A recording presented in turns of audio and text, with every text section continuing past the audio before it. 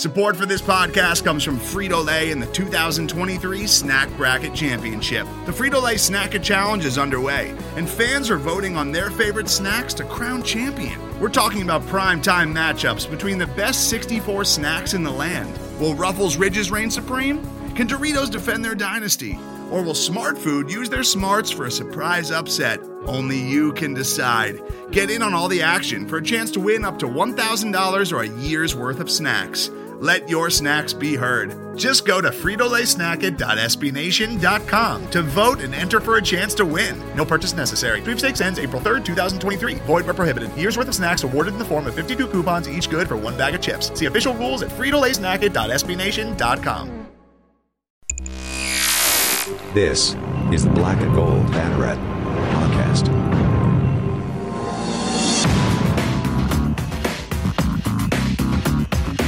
Now, here are your hosts, Jeff Sharon and Eric Lopez. Welcome to the Black and Gold Banneret podcast. I'm Jeff. Over there is Eric. We got a lot to talk about this week. Again, it's a packed show. Packed show. So packed, in fact, Eric, we delayed it by a day. Yeah.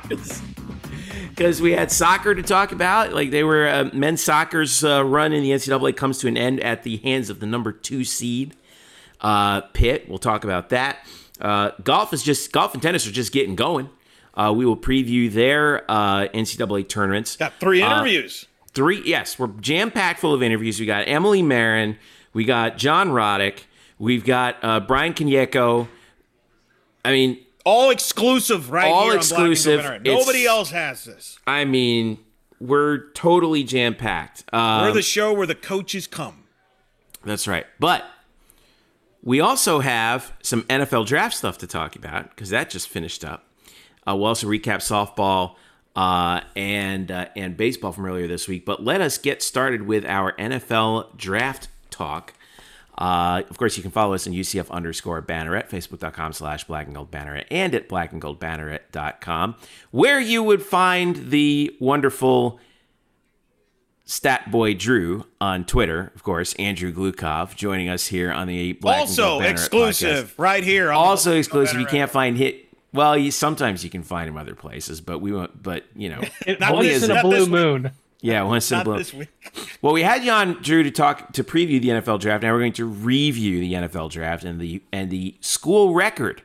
5 guys who got selected from UCF breaks the school record from 2003 and also tied in 2018. Richie Grant, Aaron Robinson, Jacob Harris, Tay Gowan, Trey Nixon. Let's start with Richie, who went number 40 overall. Highest pick since Mike Hughes went number 30 overall in 2018. 5th highest UCF draft pick of all time overall.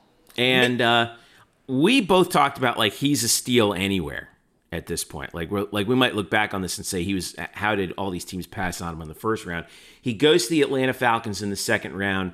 Your evaluation of how Richie fits in with the Dirty Birds?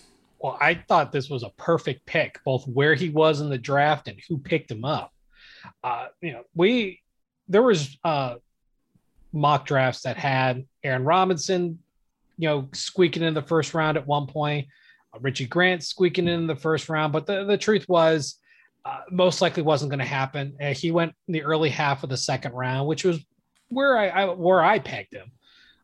And I think Atlanta being a rebuilding team, granted you have a really good offense, but that defense was a mess.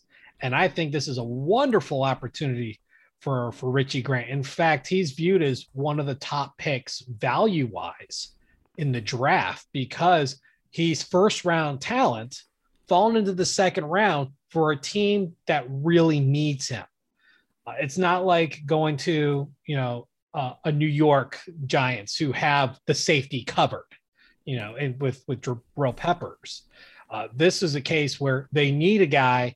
He's the guy, and he's got a great opportunity to fit right in. I think he couldn't have really picked a better opportunity. The safeties that they have ahead of him right now, I'm looking on our lads right now, are Eric Harris and Jalen Hawkins. he's going to challenge for a starting job, isn't he? He's going to challenge real quick. Granted, preseason has changed a bit this year. We only have 3 preseason games. We have 17 regular season games. Another story for another day based on how we feel about that. Oh boy. However, we got to accept it for what it is. So with a lot of teams having stuff away from the team facility, it may hinder him a little bit, but this is a guy chock full of talent. I mean, it's just amazing at how he's developed as a player. He's incredibly instinctive and intelligent as far as football wise.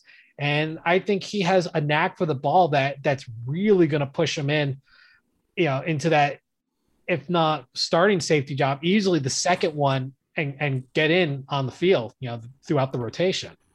So gifted in the run, so gifted in pass defense. Just everything he does is amazing. I think you're 100% right. Falcons knocked it out of the park. He's going to be there for a while and be very successful. Draft pick I was most excited about came in the very next round, the 3rd round pick, number 71, Aaron Robinson going to this happen. You made this happen. My beloved New York Giants, who need some DB help, no doubt about that. Aaron is the first UCF player ever taken by the Giants in the draft. Now, we've had 2 UCF players play for the Giants before. Darcy Johnson was an undrafted free agent, and Joe Burnett actually was on the Giants' offseason roster after he was originally picked up by the Pittsburgh Steelers back in the day. But Aaron goes to the Giants, and like you mentioned when we were talking about Richie, a guy who had some first-round grades, dropped down to the 3rd. The reviews on his pick were spectacular, and I think he might have a chance to challenge for a starting job, if not this season, certainly next year, because I think they really liked what they saw from him on special teams as well. Your evaluation of Aaron Robinson going to the Giants? I think this is also an excellent fit. The Giants definitely need some work in the corners. And the thing about Aaron Robinson, more so than Richie Grant, is his flexibility. He can line up on the slot. He can line up outside. Heck, even though he's undersized to do it, he's lined up at linebacker. I mean, he's pretty much done it all from the defensive back standpoint. You look at the Giants depth chart. You've got James Bradbury on one side, which I think will maintain his starting spot. You have Adoree Jackson on the other. Robinson's kind of buried in the depth chart early on, but I think he's got a really good opportunity to get in on those nickel defenses his first year and then break into the actual starting outside spot by year 2. Giants defense is starting to look really strong right now. He could be a big part of that. I mean, you never know what injuries are going to come across, but if he is able to contribute right off the bat, like, that could be pretty scary. They're going to be a tough team to throw on. Well, he's going to have to. I mean, in this NFL with 3 wide sets, you look at the NFC East with Dallas, with the 3 wides they throw out there with CeeDee Lamb and Cooper and Gallup and stuff like that. Aaron Robinson's going to be a factor right away, I think. I'm just blown away that Jeff made this happen. He called out the Giants last week at the end of the show saying, I want a UCF player. And Dave Gettleman listened to Jeff, finally. Yeah, right. Dave Gettleman's been killing it. He listens to me, drafts a UCF player. He's Trader Dave traded down twice for the first time in his life this draft. They're stacked for the 2022 draft. It's a great time to be Dave Gettleman right now. He said he was never going to draft or trade down in the draft, and what does he do? He does it twice. Guess what? Trader Dave up in the house. All right. What I thought was the biggest surprise of the NFL draft came with the 3rd UCF player selected in the 4th round, number 141 overall, Jacob Harris, going to the LA Rams. We heard from everybody all over the place that, they love the measurables. The question is, is he enough of a finished product as a wide receiver or a tight end? The Rams he was listed on the telecast as wide receiver / tight end. And, going back to, let's not forget, Jacob has not been playing football for very long. The first time he went out for football was a senior year of high school. Then he went to Western Kentucky for a year. Then he came to UCF. So he's still a very raw product, but the Rams see something in him that they really like. And, working with Matthew Stafford, that's one way to get better in a hurry. What do you think about about Jacob Harris going out to Los Angeles now? I think this, as far as where he was drafted, this was a reach. He could have easily been drafted a round and a half later. This was basically on talent more so than skill. The skill is going to have to be taught, but he's going to be a tight end. He's not built to be a wide receiver in the fact of he doesn't have good enough hands. And you talk about not playing very long. It's hard to build up those skills in a short amount of time to be NFL ready. He's going to be on special teams. He's going to be buried in the depth chart for a while. They don't need another tight end really at this point. Now I'm looking at, he's listed as the 5th tight end. You've got Tyler Higbee as your number 1 tight end. You're doing okay. Jacob Harris is not going to push for any starting time there. He's going to definitely be a special teams warrior because he's built to be, a gunner. He's got strength to break through a block, and he's got the raw speed to just burn down field. So that's where I think he's going to end up being, most well known: kick coverage, punt coverage, and he's going to learn the ways of the blocking through coaching. This is a project. This was a flyer. I thought he was going to go 6th to 7th round as a low risk, high reward player. Los Angeles went high on him, got him in the 4th round, which shocked me. But, good luck to him. I'm happy for him. I know there was a lot of people said he should have come back to school for another year. That would have been his 7th year at school. I don't blame him. Clearly, Look, I'm glad you brought that up. For all those people that are like, why should he not come back? Well, now you know why. Yeah. He's been in school for a while. How many degrees can a guy get? He played soccer at Florida Gulf Coast. He went up to, I believe, Western Kentucky, and then ended up at UCF. That's a long road. I don't blame him for not wanting to stick for a 7th year. I mean, you're the old man as it is. At that point, you're freaking ancient. And, I remember when Jordan Akins left to go to the draft, age played a major factor, and age had to play a major factor here because the clock's already ticking. But, congratulations to Mr. Harris for getting the 4th round pick. And, I would love to see him kind of hit his stride as far as getting his hands in order, because if he can learn how to catch the ball and catch it consistently, he could be a very dangerous player. Boy, he could be fun to watch. If everything breaks the right way for him in LA, he could be a lot of fun to watch in that offense, right? Mm-hmm. I mean, because he's playing with Matthew Stafford now. We know about Sean McVay and all the things that he likes to do on. And this is a good offense. You've got Stafford, you got Cam Akers at running back, Cooper Kupp, Robert Woods, and you've got an old man in Deshaun Jackson who's hoping to find one last hoorah. I mean, there's some talent there. And it feels like there's going to be some spots probably opening on that roster in the next couple of years because they've had kind of this 2, 3, 4 year run. Some of these guys are coming up on contract years too, and that could be another opportunity for Jacob to slip in. Exactly. Yeah. 4th UCF player taken in the 6th round on day 3 of the draft.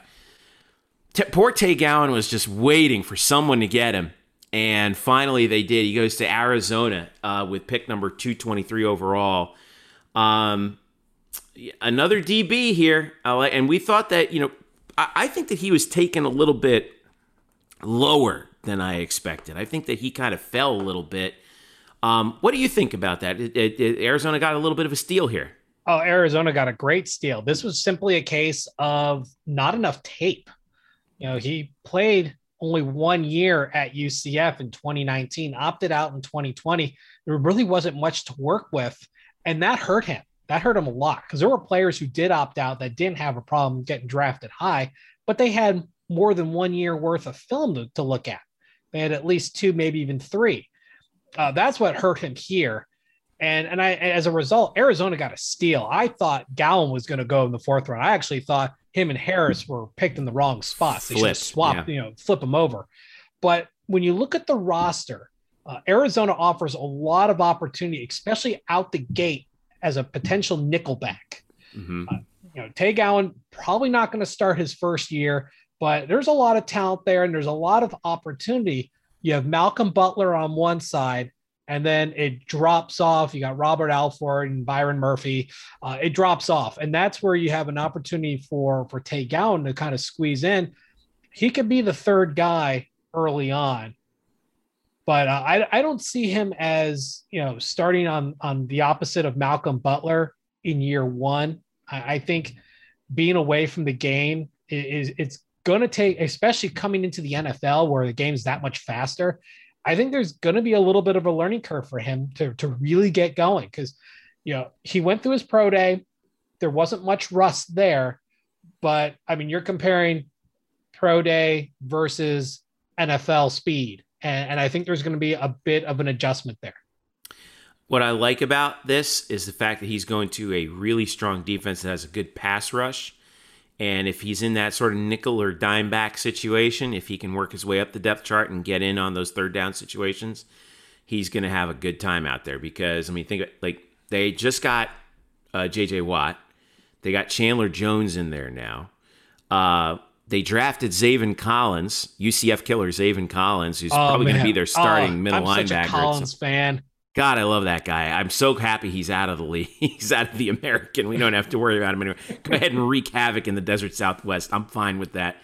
But you mentioned the guys who are their current starting corners, at least projected to be Robert Alford and Malcolm Butler. Those guys are getting old.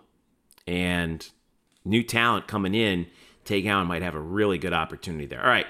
The guy who broke the record for UCF in the waning moments of the draft, the New England Patriots, 7th round, number 242 overall, nabbed Trey Nixon. We thought that it was kind of borderline whether Trey would go or not. Some people thought that he could go ahead of Jacob Harris at some point. But Trey goes to the Pats. And this is what kind of scares me a little bit was, I forget who brought this up on Twitter, but I retweeted it out. They're looking for another slot guy, and here comes Trey Nixon, who seems all of a sudden tailor-made with his frame and his speed to be that Wes Welker, Julian Edelman type guy, like the next guy in line in that spot. And that scares the heck out of me because it's the New England Patriots, for crying out loud. But again, great for Trey. He gets taken, and if Bill Belichick sees something in you, that's never a bad thing. Oh, not at all. He's got a whole career's worth of evaluations, and you look at the Patriots, they're thin. That wide receiving core is not strong. Yeah, that offense needs a lot of work. I'm looking at their depth chart right now. I don't know who these guys are. I don't know who Kendrick Bourne is. I mean, Nelson. I mean, we all know who Nelson Aguilar is because he drops the ball so many times. But and he's also got, I don't know how much Nelson's got left. Jacoby Myers is out there. N'Keal Harry, they've been waiting for him to take off for way too long. They've got Christian Wilkerson, who they picked up from San Francisco. Somebody named Gunnar Olszewski. And then Matthew Slater is still hanging on over there. And then Trey Nixon. Yeah, this is not he may be the third. He may be the third best wide receiver in that core right now. That is a very possible comment. It's not a hot take. Right. It's a very realistic take, and I'll put it out there. I thought Trey Nixon was going to get drafted before Jacob Harris. But I'm also going to put out there, I expected Trey Nixon to get drafted before Marlon Williams, who did not get drafted at all. We'll get to that in just a second. But Marlon, very shortly after the draft concluded, his agency announced that he had signed a deal with the Houston Texans. It's officially a 2-year deal. Was it 2 years, Eric, or 3 years? It was a 3-year deal? Okay. But he has to make the team in order for that deal to take effect. But given how quickly the Texans snapped Marlon up, I would imagine that he must have been high on their priority list. And is this a good spot for him? I mean, I'll be honest. I don't think it's a great spot. But I mean, in the case of Marlon Williams, you really want to go to a team that needs work. because he has to prove that he belongs in the NFL. I mean, his measurables from his pro day were so bad, it basically eclipsed all the good stuff he did as a player. And do you really think that, though? I mean, we know I do. I do. And to what extent did the pro scouts really put on that? Because it's not the same situation as Tay Gowan, where Tay was out of football for a year, right? It's three things. It's three things. It's one that, his pro day was bad. It was just flat out bad. Two, it's that he actually, being under a Josh Heupel offense, it's basically kind of viewed as a system player. And most of his stuff was either bubble screens or fly down the field. There was really no complexities to the offense, and that hurt him. It actually hurt Gabe Davis too when they were going through his draft profile and talked about route running and stuff, where it was pretty much non-existent because the routes that Josh Heupel implemented didn't require much effort. If there was anyone who could have used an extra year under a new coaching staff, it was Marlon Williams, to be able to prove that he's not just, a good pair of hands. There's much more depth to his player profile, and the lack of raw speed doesn't translate to lack of field speed. We know there's track speed and there's field speed. His field speed's not bad, and his ability to break tackles is fantastic, but that gets eclipsed by the fact of he's caught under a gimmick offense that's hurt him. It's hurt Gabe Davis. It's unless something, if you need next year, at the moment, it hurts Dylan Gabriel. And it basically hurts almost every other offensive player. I can tell you, Trey Nixon probably would have benefited from a more traditional system than what Josh Heupel employed. And that's why I think next year, UCF football is going to be very important for guys who are looking to get into the 2022 draft. The other thing I think that where Marlon's going to have a little bit of an issue in Houston, well, two things. Number one, we have no idea what's going to happen with Deshaun Watson right now.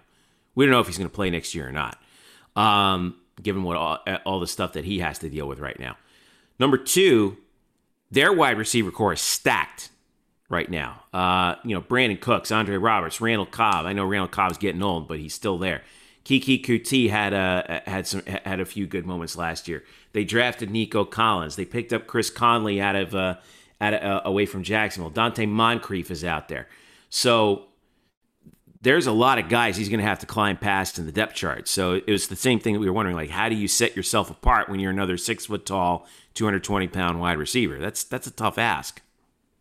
It is. And that's one of the big things, between what Jacob Harris was dealing with, what Trey Nixon's was dealing with, and what Marlon Williams walks into is, you're right, this Houston wide receiver core, which usually runs a 3 wide receiver set, they are stacked. This is a very, very talented offense if Deshaun Watson sticks around. Now, last year, the wheels just fell off. I mean, everything that can go wrong went wrong. Your offensive line was basically Swiss cheese, and it just kind of just snowballed from there. But if you look at the skill positions, there's not a bad spot in the skill position arena. Even if Deshaun Watson doesn't play, Tyrod Taylor is an okay stopgap. Obviously, at that point, you're going to tank for whoever rises up from the cesspool of the 2022. You mean you don't have faith in third-string quarterback Ryan Finley and the guy they drafted in the 3rd round, Davis Mills? No. No, I don't. Yeah. 2 UCF players did not get drafted that we were thinking at least, and haven't been signed yet as of Thursday, May the 6th. Otis Anderson has so far gone unsigned, and so has Greg McCrae. I think, if we're being honest with ourselves here, it's not surprising that they didn't get drafted. I'm a little surprised that Otis hasn't gotten picked up. We talked about on Black and Gold Banneret the shortcomings that they have in terms of their size, where they fit in an NFL offense. do you see these guys getting perhaps a tryout down the road with some NFL team? Well, I think they'll get a rookie tryout. Those are nothing to do. You can do them over a weekend. Do I see them sticking? No, I really don't. They're both a little bit, they're both undersized. They're under speed. This isn't like Adrian Killens, who, is on the fringe of the Philadelphia roster, but has such outlandish speed that really keeps him around. I was a big Greg McCrae fan. I like how he kind of went from rag to riches, came from Navy, was a walk-on, earned a scholarship, and eventually led the team in rushing. And Otis Anderson, I got to, ask a bunch of questions at the Peach Bowl when no one would ask any questions.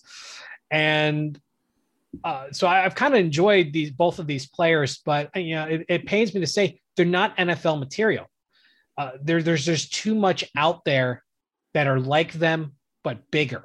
And you can't replace that lack of size if you don't have the speed. And, McCrae is more of a traditional back. Otis Anderson has that returning experience, but he's not flashy enough like, a Dante Hall kind of guy who really was only a return guy. I mean, he was not a great wide receiver, and he would play occasionally, but he was a return guy. Yeah. Or like a Tyreek Hill, for example. Yeah. Well, Tyreek Hill is a killer wide receiver too. That's why I didn't really use him as an example, because he's good everywhere that he plays. Dante Hall was really good at one thing, and that was return the ball. Yeah. And Anderson could be that guy as far as, the knowledge, but he just doesn't have the physical assets to be that burner. He just doesn't have that extra gear. And it's unfortunate because, those guys have worked hard, they've grown, and we've watched them, and we always root for, UCF alums to do well, but I just don't see them getting anywhere.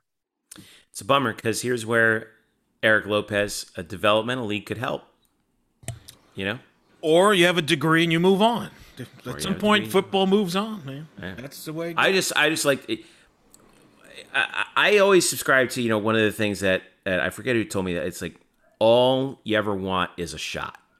Like if you get your shot and it doesn't work out, a lot of guys are like, I can live with that.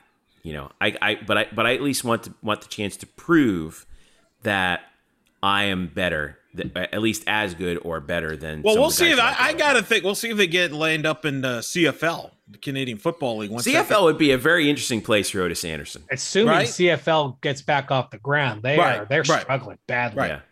Yeah. Financially, they're gonna have to see if we even have a Canadian football. Yeah. I can't imagine that would go under after all the years that they have existed. But I mean, COVID does weird things has done weird things to the business landscape of the world. But all right, so this is my last question for you, Drew. And Eric, I want to throw this out to you as well. This is the draft school record. 5 players drafted, most ever drafted in 1 year. Is this the best draft ever from UCF's perspective? Ooh, well, I don't know if I would say best. I would think that 2017 or the 2018 draft may have been better, but you can't ignore the sheer numbers. I just think that the players on the 18 squad, or it was just a better team. I think the 19 team was the best top to bottom, but that's neither here nor there.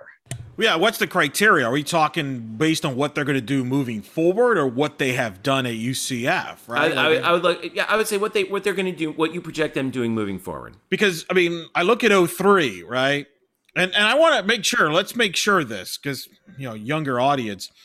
This is not the first time UCF has produced NFL talent. They've produced NFL talent for many years. Yeah, you look at 03. They had Doug Gabriel, Mike Mabry, Elton Patterson. And Asante Samuel. Asante Samuel's had you could argue, a Hall of Fame career. The other guys, Doug Gabriel had some, decent moments there in the NFL. The other guys were serviceable players for a period of time when they were in there. Mike Mabry played for a little bit. Elton Patterson kind of bounced around for a while, but was effective in his time. And then Mabry, just not much happened with him. Right. So, I mean, that's the thing. I mean, what was the other big years? I mean, you had Kamal. I mean, an underrated one, 2013. It's a small class, but Latavius Murray and Kamal Ishmael have had good careers, especially Murray, who's had a Pro Bowl career, but there's only 2 guys. You look at 15. You have Brashad Perriman and then Clayton Gathers. Clayton Gathers has been playing for. The injuries have kind of hurt Gathers. I think his career would have been better if he's had so many injuries there. You can say the same about Brashad too. Brashad too. 17. I mean, Shaquille's now with Jacksonville. Mike Hughes. I think Minnesota just declined a 5th-year option on him. This is a make or break year for him. Same you could say for Traquan Smith in New Orleans. Akins and Shaquem. I mean, it just depends on what your definition. I think this has the potential from a depth standpoint to be the most productive in the NFL because I think Grant's going to be tremendous. I think Aaron Robinson could be pretty good with the Giants, and I like Gowan personally to do well. But is this the greatest class? It just depends on what your definition of that because, can Richie Grant reach a level of Asante Samuel? Does he have to do that to comp? I don't know. We'll see. I mean, that's a big, tall order, but it has a chance. I think it has an optimistic because the secondary guys, I think, have a shot. I'm not as high on Trey with New England as you guys are. I still have a lot of questions there. I think that's going to be a too tight end offense, personally. I don't think Bill Belichick doesn't really care about wide receivers. And I don't think Franks is going to materialize to much more than a project, maybe a special teams guy. You mean Harris? Right. What did I say? I'm old. I'm getting Franks. Yeah. Why do I keep saying Franks? I don't know why I said that. But so I don't know. I mean, it remains to be seen. We'll see what happens with that. But still a pretty strong class overall. To get that number up to 5 now for future classes it's kind of cool. Yeah. It sets a new bar. Yeah. Yep.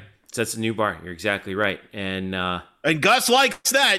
Gus Manziel, I mean, it's fairly easy. He was out on Twitter about it. Right, because it helps tell players when you're recruiting them, hey, you can come here and get to the next level. That's what O'Leary did. Was develop guys and say, we come here, you're going to get a degree, and you're going to get a chance to play at the next level, all right? You sound more like Robert De Niro than George O'Leary. I don't know. Jeff does a better O'Leary than I do.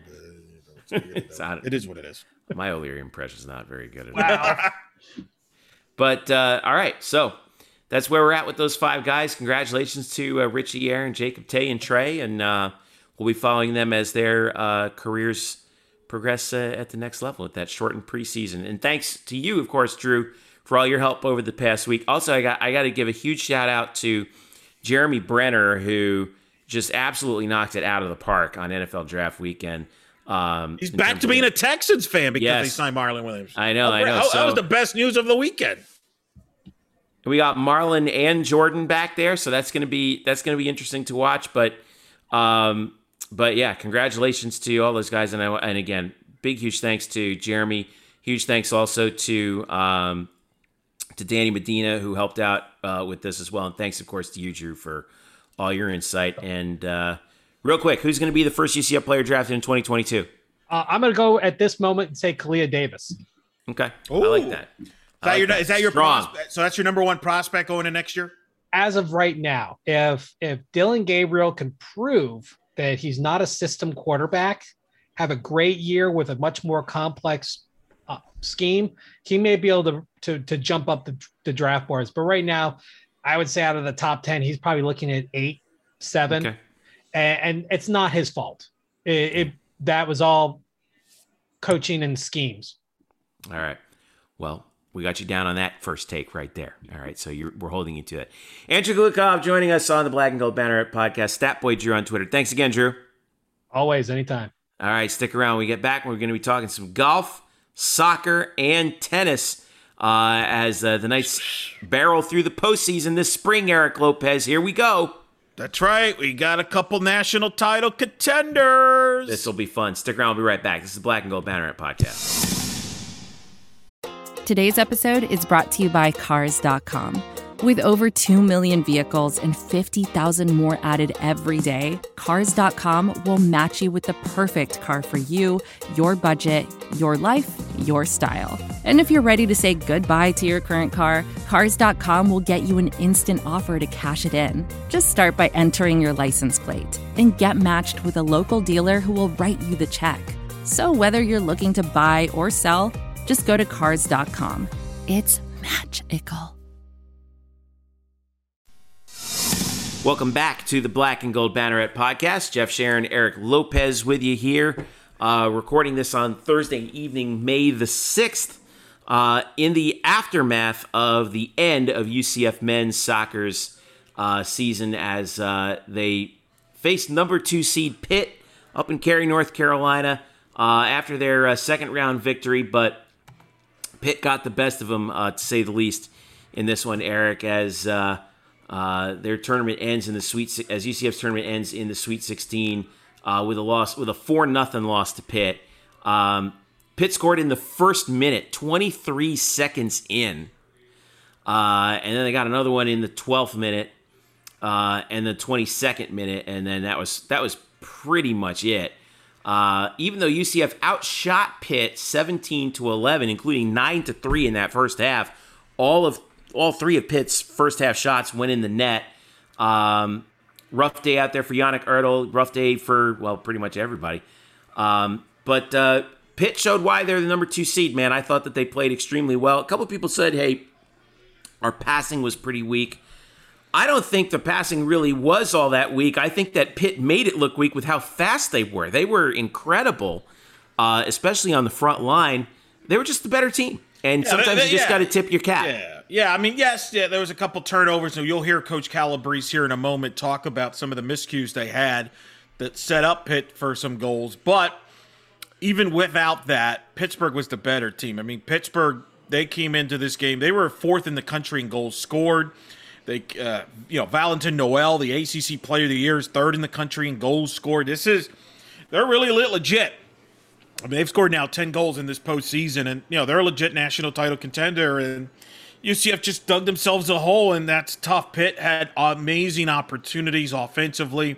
They have tremendous firepower. And, Coach Calabrese, I talked to him afterwards in the post-match. He said, he liked some of the things they did. But at the end of the day, and you know this, Jeff, we've talked about this team. They like to live on the edge. They like to take risks. And sometimes when you take risks, it does not work out for you. It was nothing Pitt necessarily did. It was really just decisions that we made in an area of the field where you cannot make these kind of mistakes. We've always kind of encouraged our team to play out of the back, and we've been really effective at doing that. And we were not efficient in those moments. And the reality is, if you play this way, in the way that we play, and you give away possession in those areas, the way we did today, you have to be very fortunate not to concede. And different teams make different choices in terms of, whether they choose to take that risk. We choose to take that risk to play out because we think on the other side of that risk, it's there's a benefit. But today we made too many mistakes, and it cost us in a big way. Scott Calabrese after the game talking about the loss to Pitt, and he's right. But I think that's the other thing that you have to give Pitt credit for, is that they know how to take advantage of those kinds of things, and they're talented enough to be able to do it. That's it. As I was watching the game, it's funny. I was talking with my wife about this, and it's kind of an interesting thing. I'm like, I would rather, as a fan, this is just me speaking as a fan, if it's a choice in a situation like this, like, would you rather see, UCF lose in a not close game or a close game? And my thought is, I would rather see a not close game, because then I know that other team is that much better, that they deserve to. Oh, I agree. They certainly deserve to advance. I agree. I think the SMU loss in overtime in 19 is way worse.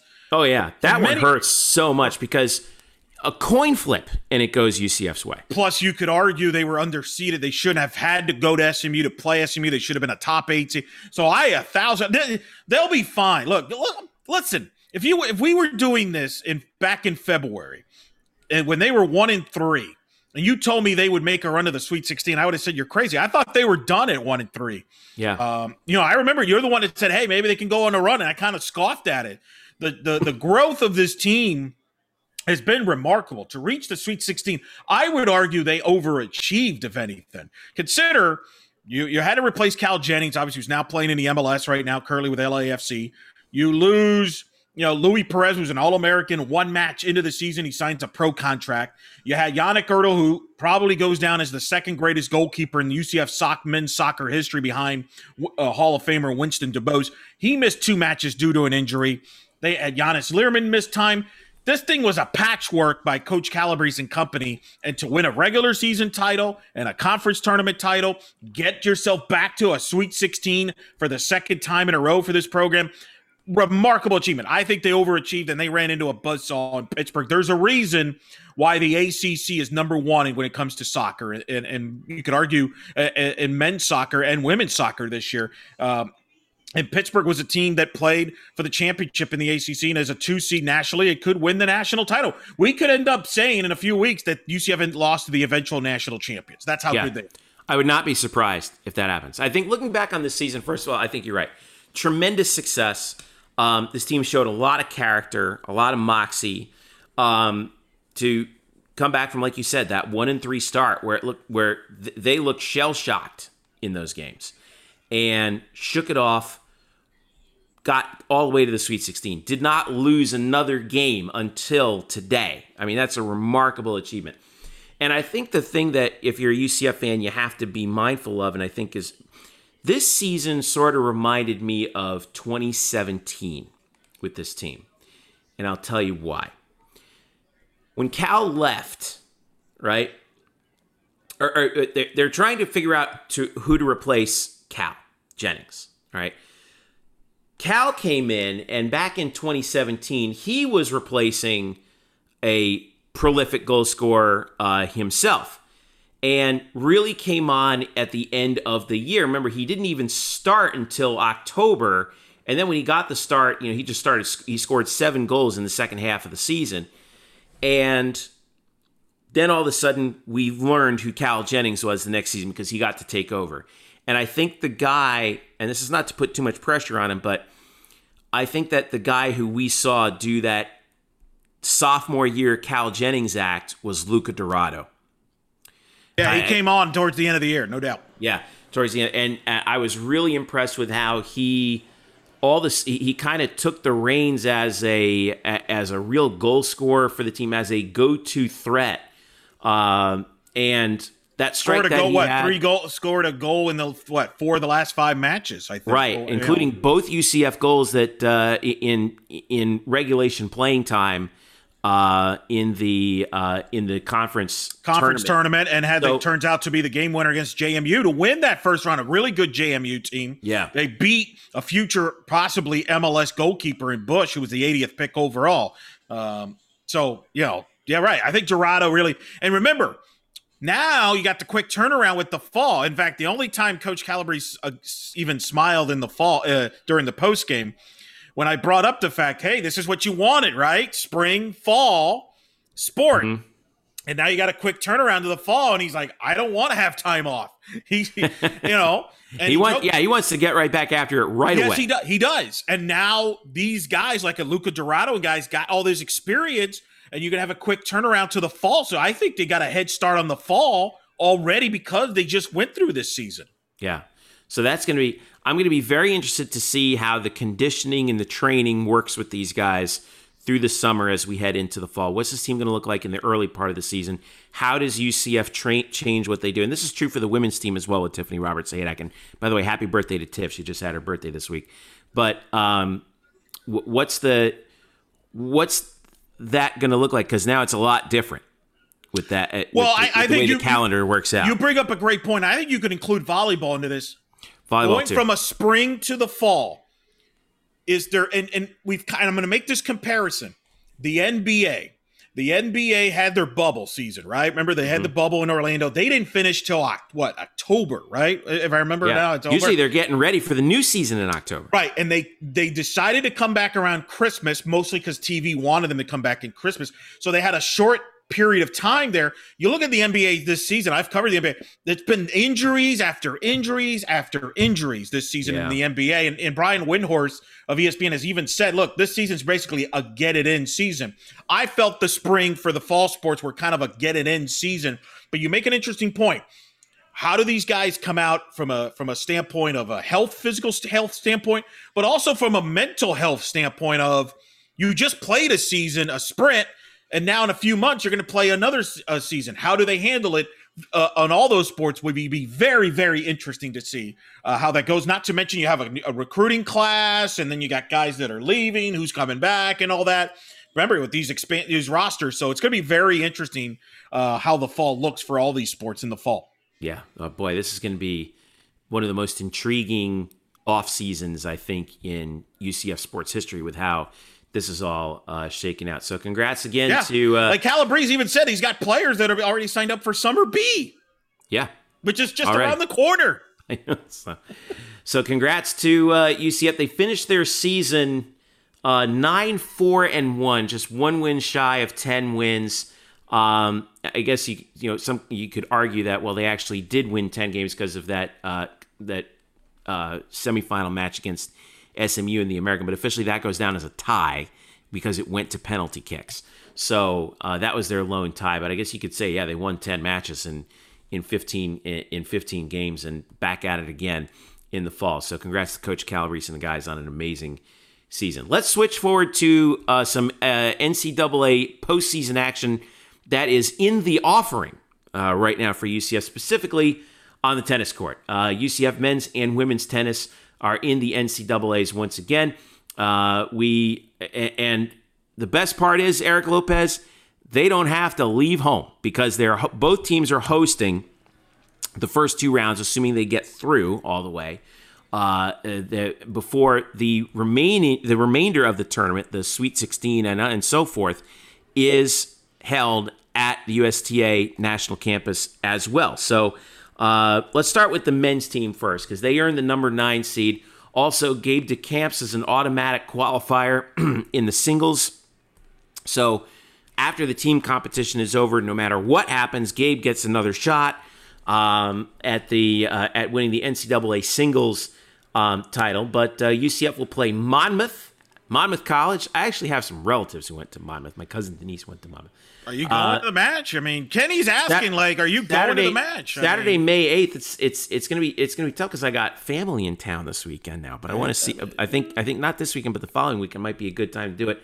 But second round would take place on Sunday at noon. But Saturday, May 8th at 2, UCF against the Monmouth Hawks at the USTA National Campus. What's your thought right now on the bracket? What are we looking at right now for the men's side, considering that they got the automatic bid? They will play the winner of Mississippi State and Miami. You'll hear this when we air my interview with John Roddick here momentarily. I'm not surprised by this. I thought this could be a possibility with UCF having the home court advantage throughout. I had a feeling they were going to get a stacked deck, and boy, did they ever. Mississippi State is a team that worries me a lot. This is a team that some people thought could host this in this tournament. Mm-hmm. Some people thought they could be a top 16 seed. They're neither. Instead, they get bust into here to take on Miami, a Miami team that played UCF earlier this year, went the distance, was 4-3. That is a rough second round match. You're hoping if you're UCF that they beat each other up and play lengthy set matches, and that UCF quicken. Everybody goes 3, and it's a 4-3 final. Yeah, right. Because this is a rough second round matchup, a very dangerous matchup, and I'm not surprised based on the accomplishments that UCF has with the home court advantage. I think the committee basically saying, "Look, you guys have home court advantage throughout the tournament. We're going to make you earn it by playing." And tough schedule there, but look, they're ready for it, and the advantage the UCF has. They're obviously first-time program history, number 9 national seed, hosting, and you've got a head coach that's been through this before in John Roddick, who has played for national championships at Oklahoma. And I talked to him after the selection show about this process, about hosting, and what's it going to take to be very successful and make a deep run here in postseason in your backyard. Well, Coach, congrats here on number 9 national seed, first time for the program. Just kind of your initial thoughts. Yeah, I mean, it's exciting for the guys. They put in a lot of work to, it was one of our big goals is to be a host site for the NCAAs. And, and so that's kind of the second goal we accomplished after the conference tournament. So it was nice to, it was nice to stay here because I think everybody was wondering that you knew that a couple sites were going to get moved around. And, everyone that was in the top 16 was hoping that you weren't going to be one of them. And so we're excited to not have to travel and we can keep our normal routine. And they earned it. They earned the right to host, so I'm happy that we're going to be playing here. Going into it, what was your thinking as far as going to the selection show? You have any thoughts, predetermined thoughts, or did you just kind of say whatever happens, happens? Yeah, it's they have a tough job. I mean, it's to put 64 teams kind of in order and get it fair. And so I think the draw, especially this year with not as much interconference play as there normally is, it definitely wasn't easy. So. I think they did a good job with it. It's just not this is probably the most difficult year ever. Now it'll make normal years look easy after this. So, so I was happy with it. I think, there may be a few things that people are wondering about, but I don't think there was any way to avoid any of that this year. Just with the way the Big Ten was and some of the teams in the Pac-12 weren't traveling for a while. So it just made it really hard to do it. What does this day overall mean for you? You're the director of tennis, obviously the head coach of the men's program, but you help with bringing in Brian and help build the women's program. And here you are, both of you, number 9 national seeds, both conference champions, both going to host, and both, for the duration of this tournament. This has to be a prideful day for you. I know this was something you expected when you took the job. That was what you're working for, but still, now it's reality. What are the emotions like for you on that?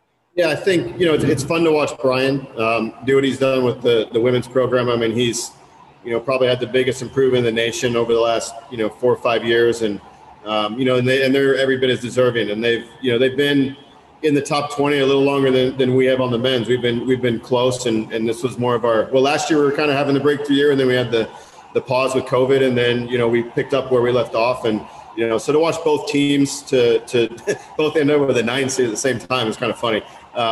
Because I think there's a friendly competition between the women's team and the men's to see who can be ranked higher. So to get all the student athletes here deserve it, and the players really work hard to get to this point and kind of believe in what we do here and believe in what Brian and I were telling them when we were recruiting to, that we'd start playing on the stage and here we are doing it. So, now though it's, we got to get ready for the tournament and we want to make a run. I mean, the season's not even in my mind close to over. And I know Brian thinks the same way. So, we've got to have a good week of practice and get back at it. For your team, I know you had high expectations when we talked before the season, but it was kind of putting it together. Was there a moment during this unique season? Because I know you had some questions how this season would go just because of all the uncertainty around you, not necessarily your team. Was there a moment where you thought, hey, we can accomplish what we ended up accomplishing in the present time? Yeah, I think when we played A&M and we lost that match 4-3, we had match points in the doubles to win the doubles point, and then we had match points I think of that day it was 3 singles. We had 4 match points. So we had 2 in doubles, 4 in singles. So I told the guy, I said, look, this is one of the top teams in the country, and they won 4 points, and in 2 of those points we won, we had match points. So I said, I'm trying to find a reason why we can't compete or beat these teams on a regular basis. And so I think for us, that was the turning point. And then, shortly after that, we had the comeback win against Wake, and we had that really tough road trip, and then beating Oklahoma State 4-3 and Oklahoma 4-0 on that road trip. And so I think that was kind of that time period. I don't think there's ever one moment, but I think that was the moment. It answers their question. I mean, if you can get where you got match point, I mean, everyone in tennis knows you should probably win that match, and you're in position to win. You need to close that out, and you're right there. So, for us, I think that was the eye opener where we said, okay, we know we're at that level, top 10 level, and we just need to go out and prove it and do it, and we can do that. And so I think that A&M match was even though we lost it, was pivotal for us. course, a player that's certainly taken a lot of attention nationally as well is Gabe DeCamps, who's been in the top 10 all year, as high as number 3 at one point. Discuss his growth this year, what you've seen from him here, taking it to a different level. Yeah, he had a tremendous start to the year. I think at one point he was 14-1, and the season wears on you, and we had teams wanting to always play it out against us, and when we had it clinched, and that wears on, especially if you're playing one. So I know that Gabe's one of the best players in the country. I mean, I think every team in the country would have him at number 1 or number 2 on their team. So we know we've got an All-American there. He proved it last year, becoming an All-American in singles, and so he's doing it again this year. So I know that one spot, you're not always going to win there, but we can compete with the best in the country there. So it's not, a lot of teams will give that spot away when they play against another top player. And, we're not in that position with Gabe. He's had a tremendous year, really hard worker, probably the hardest worker on the team. And, so he deserves that. But what comes with that, too, is a tough match every single day, and so that's the challenge for those guys at 1 and 2 a lot. For those that don't follow your team on a daily basis, speak to this roster and this depth, because your depth was so huge this year, especially with the matches.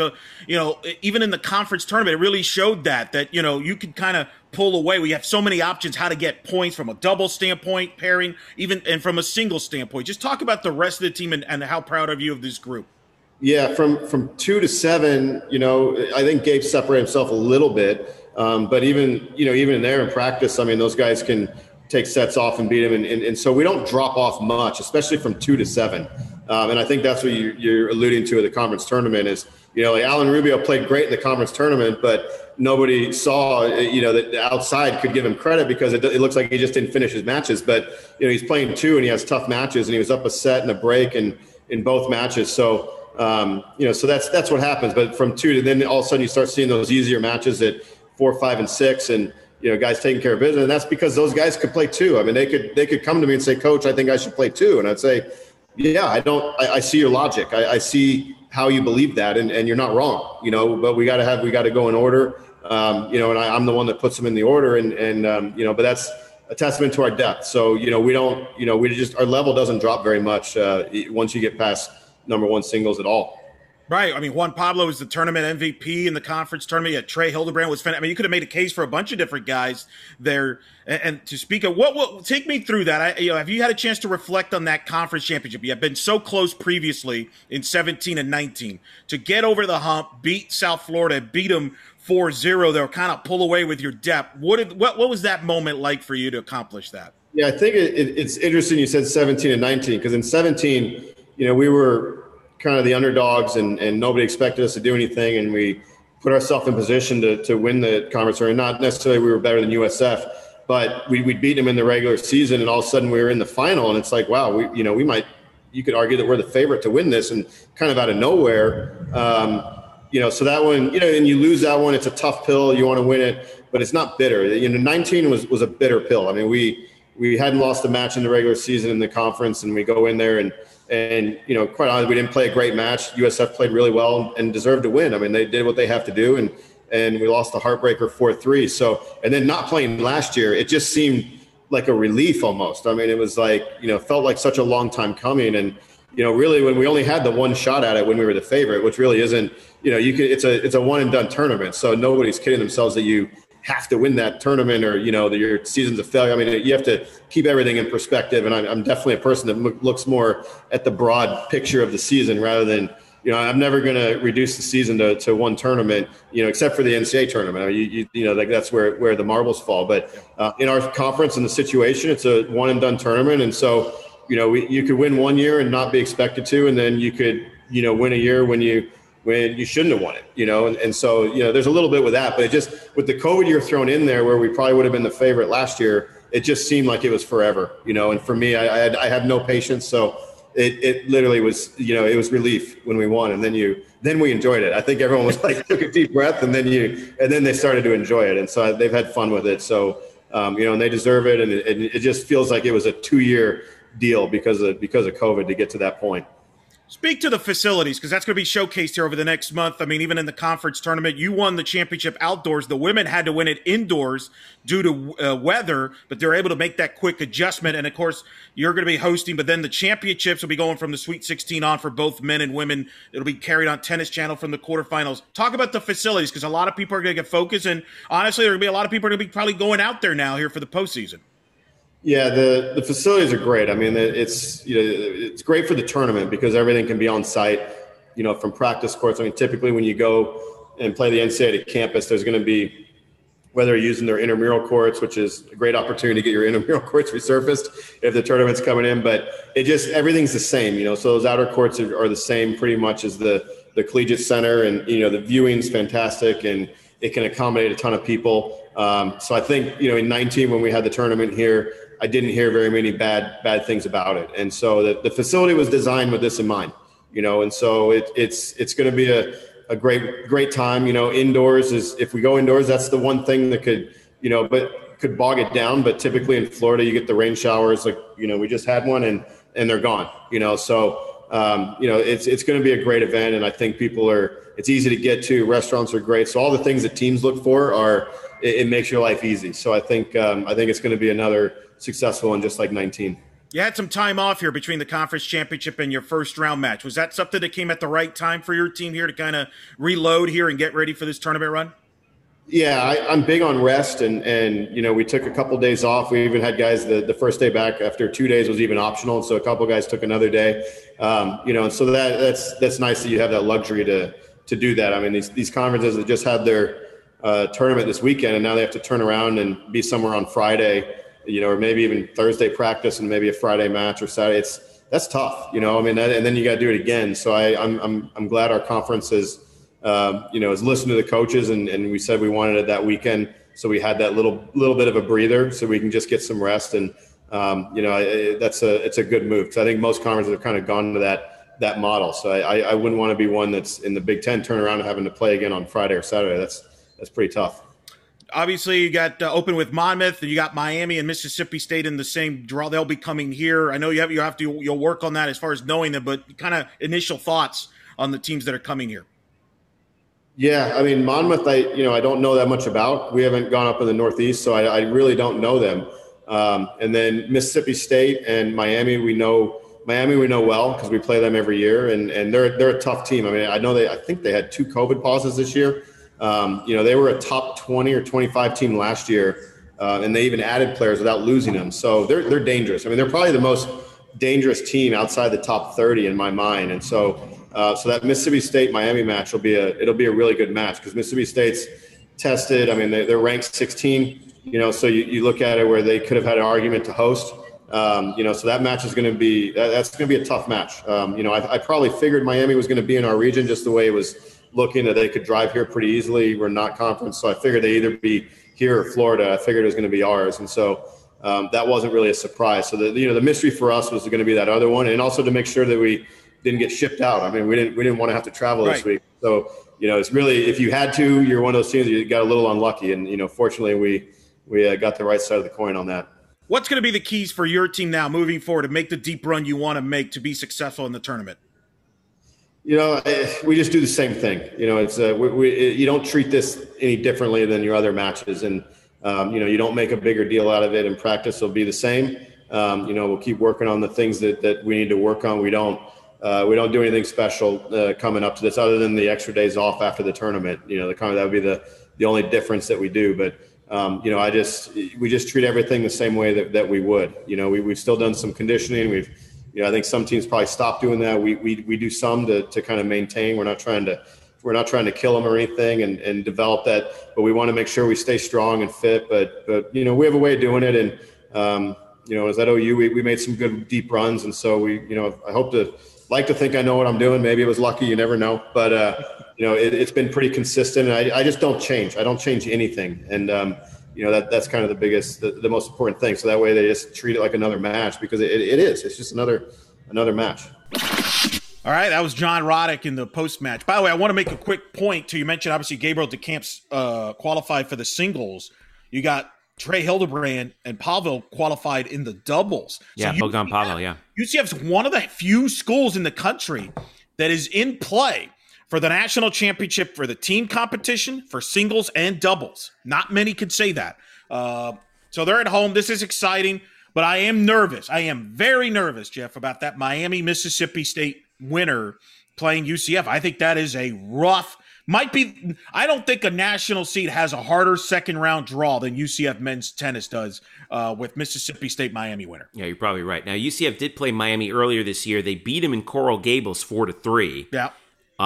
They have not played Mississippi State. Right, and you heard John said in the interview, Miami's had a couple of COVID cases. Otherwise, he thinks they would have been higher ranked as well. You could argue they got two top 25 teams, basically two teams that could have maybe hosted if things would have broken a certain way in that bracket. It's the group, in World Cup soccer terms, they always talk about the group of death. Yeah. Where you have El Grupo del Muerto. Where you got four teams that are just going to beat each other up. You could make the argument UCF's part of the group of death here in men's tennis. Yeah, I think you're right about that. So they get started on Saturday against the Monmouth Hawks. Meanwhile, the women's side, same exact situation. They're the number 9 seed. They're hosting the first 2 rounds. Also, in the singles side, Valeria Zaleva and Rebecca Stolmar also earned bids in the singles tournament. But as far as the team is concerned, they're number 9. They're the number 9 seed at home, and they will face Charleston Southern at 3 p.m. on Friday. They're actually the first ones to go between the men and the women, and then they play their second round match on Saturday. Compared to so here's my thoughts on this, Eric. Compared to the men's team, I feel like the women's team is kind of floating under the radar here. I don't think the national landscape is taking the UCF women's tennis team as seriously as they're taking the men's team right now. And I think that bodes well for you. Even though they're a national seed and they're hosting, I get it. But there's something about this team that's like, I don't know, they just feel to me like they're just floating under the radar right now. Well, I think it's a couple things. Number one, the men's team has had a lot of top 25 wins down the stretch. Okay. Right. Whereas the women kind of, coasted. Number two, look at the head coaches. You got John Roddick's a big name, dominant personality in the sport of tennis. Women's got Brian Kenyenko very quietly. Hey, we're just here. Got to get better in this. Boom, boom. All he does is win. Yeah. John knows that because John hired him. And this is a team that's Sweet 16. Hey, we hope that experience pays off. But, Brian Kenyenko knows what he's doing. And I talked to him after the selection process about his team and where he feels they're at right now as they get the chance to make some history and make that. And that experience, they remember, Sweet 16 lost to Pepperdine on the road. This time, they're at home. Here's Brian Kenyenko. Well, Coach, congratulations there. The number 9 national seed, first time ever in program history to get a national seed. Just kind of your reaction now that you've had a few minutes to think about their making that honor, and obviously your bracket. Obviously happy for the team to get into the tournament and host for the first time. It's obviously a testament to what they've been able to do, but obviously my mind races to Friday right away and already nervous. So, but. I'm excited for the team. I think they deserve it. And, we're going to have to do some research on the first round and, be ready to go. Did you have any expectations going into the selection show? Any thoughts seating wise or anything like that? Or did you just kind of have an open mind and just say, whatever they do, we'll just go with it? No, it's interesting. You didn't really know with the COVID year how they can mix things up with a hosting perspective. I thought we were obviously deep enough in the rankings that we probably didn't have to worry about that. So I knew we were going to be around that 8-9 seed, and kind of doesn't matter because you match up there. But, didn't know who we were going to bring. Usually they do it regionally in Florida. So we obviously were thinking, Miami was a good chance. But, whatever it is, we knew whoever was in the second round or first round, it's not going to be easy at all. So. Well, the big thing is you don't have to travel. You get to bust your familiar home field there, home court. How big is that? Whereas 2 years ago, you were on the road. You were the road team. You had to go all the way on the road as an unseeded team. Now you get to at least stay home throughout the duration of this. Yeah, I think it's interesting. I think there's pros and cons. Obviously when you play at home, You're comfortable with the conditions. The courts. You got your fans, and that's great. Sometimes when you go on the road, you get in a routine. You kind of are always with the team. You're at a hotel, so there's pros and cons. But obviously, we want to play home. We fight hard all year to play home, and I think the girls are going to be super excited to play in front of a home crowd and try to get out of our pod. You went to that Sweet 16 in 2019. You got so many players from that team on this team. How much is that going to help you through this tournament, having that experience, having that taste of that success, and having that taste of, hey, we want more? For sure. I mean, no doubt that it helps. I mean, we have a veteran group who's kind of been there and, knew what it took, the effort that it took for us to get to the Sweet 16. I mean, it took everything we had in every match that we played, and we're going to have to approach it that same way. And, when we lost to Pepperdine, we had our chances, and I'm sure everybody would like to take 3 or 4 points back in the match they played, because I think it could have been a different result. So, it's a fine line once you get to the NCAA tournament. It's, matches are decided by 4, 5, 6 tennis points, so we're going to have to be dialed in and understand the fight that it's going to take to advance. How much of that experience, too, helped you as a coaching staff, kind of going through that and maybe things you picked up on that you'll use this time around? Yeah, I think, again, it's you try to motivate and you try to, get them to play hard, but at the same time to play smart and reserved and understand that it's going to take some poise and big moments in these matches. And, you're going to have to stick to your tactics and still play aggressively and go for your shots instead of kind of wait for teams to miss, and at this point of the season, it's going to be about who's, tough enough and brave enough to take their chances in big moments. And those are the teams that sometimes advance. Obviously, for those that may not have followed, obviously you got a great group coming back from that Sweet 16 team, but you've had some great players throughout depth on this team. Just talk about, for those that haven't followed your team on a daily basis, about your players and some of the players that have stood out there, singles and doubles, and helping have this success.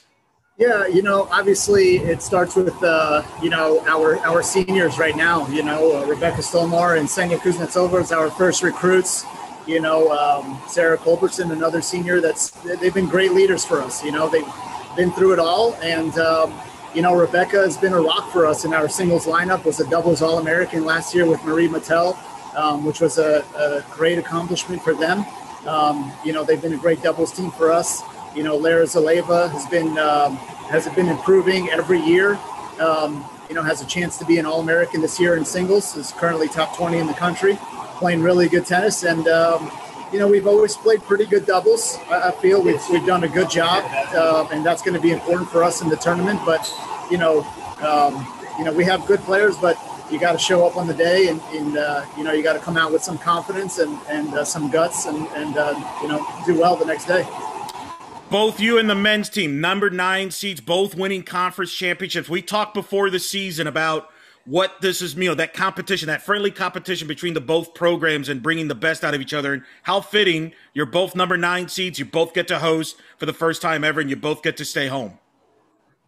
I think it's great. Obviously the teams push each other. I think everyone's really into, building, this place into a powerhouse. And I think we're excited about that. I think both our teams feel it. Every year it's been, they've been outdoing themselves so far, and it's been exciting to see that they just keep, pushing the bar and the limits for UCF each and every year. And now we both get to host and to be the same seed. And, we know that both teams are going to fight their butts off to try to play in front of the home crowd in the round of 16, and that's the only thing that they're thinking about right now. My last question, you're going to open with Charleston Southern. You've got Miami and FIU, some familiar teams. What's going to be the keys to being successful here and making a deep run? We're going to have to do some research on Charleston Southern, and, if we're fortunate enough to get by that one, whether it's FIU or Miami, usually the key is the doubles point is key in postseason, and it's going to be a bunch of 6-4, 7-5, 7-6 sets, and whoever can come up in those moments and buckle down and win some of those key points. That's what it's going to be. All the teams are going to be motivated, and we're all used to this weather, so I don't think any of us are going to have a weather advantage. But it's going to be deep in sets and who's going to be able to be tough enough to come through it. Brian Kanyeko talking to us there on the Black and Gold Banneret podcast. Now, the winner of UCF and Charleston Southern in that first round match, they got another tough one. FIU and Miami, the battle of Miami taking place on the other side. Quick peek at the schedule for UCF. They played Miami back on Saturday, February. Beat them 4-0. 4-0. They play FIU? No, they did not play FIU. But that doesn't mean it's going to be any easier. Well, it's familiarity, right? And now you got a target in your back. So we'll see how that plays out. But, I think they're ready for it. They're excited. The big thing is they have the home, they're comfortable at home. I think that's huge in tennis, that you're comfortable in your settings. I think that will help them and get through some of those nerves. And it helps, by the way, when you have two ranked singles players in the country in Valeria Zaleva and, of course, Rebecca Stomar, the senior, who, by the way, both qualified for the singles NCAA championship. Think about this, Jeffrey. Prior to this year, women's tennis in program history have now had 3 players that have qualified for the singles championship. 2 of them is Valeria and Rebecca Stomar. Yeah. That's unbelievable. Unbelievable. Tremendous job by Brian and his staff. Tremendous job by the players, especially this season. They're 18-4. And it's for both tennis teams. The carpet is just laid out in front of them. Like, here it is. It's a great opportunity. I don't think it's their best. I'm not going to go as far as to say it's their best opportunity, because they are going to host NCAA championships here moving forward every other year or so, something like that, or I don't know the dates.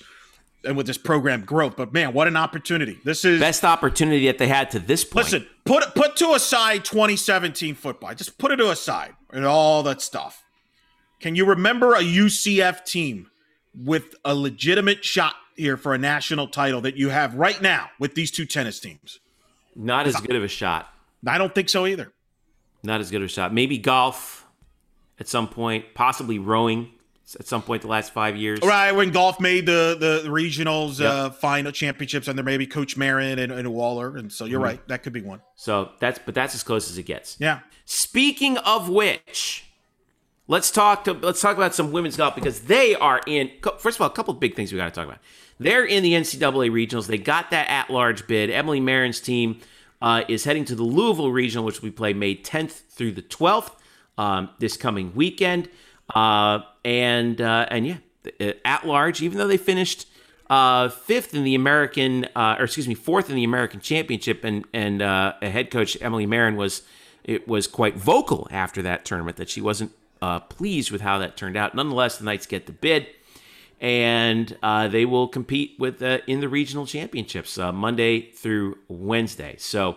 That's only the first bit of good news that UCF got. The other bit of good news was that Alyssa Lamoureux, who's a sophomore on the team, she qualified for the U.S. Open. She won the 2-day she finished high enough in the 2-day qualifier that she's going to go to the U.S. Women's Open at the Olympic Club, and it's going to be a busy month for UCF women's golf between the regional. If they get through the regional, the NCAA championship, and then one of their players playing the U.S. Open.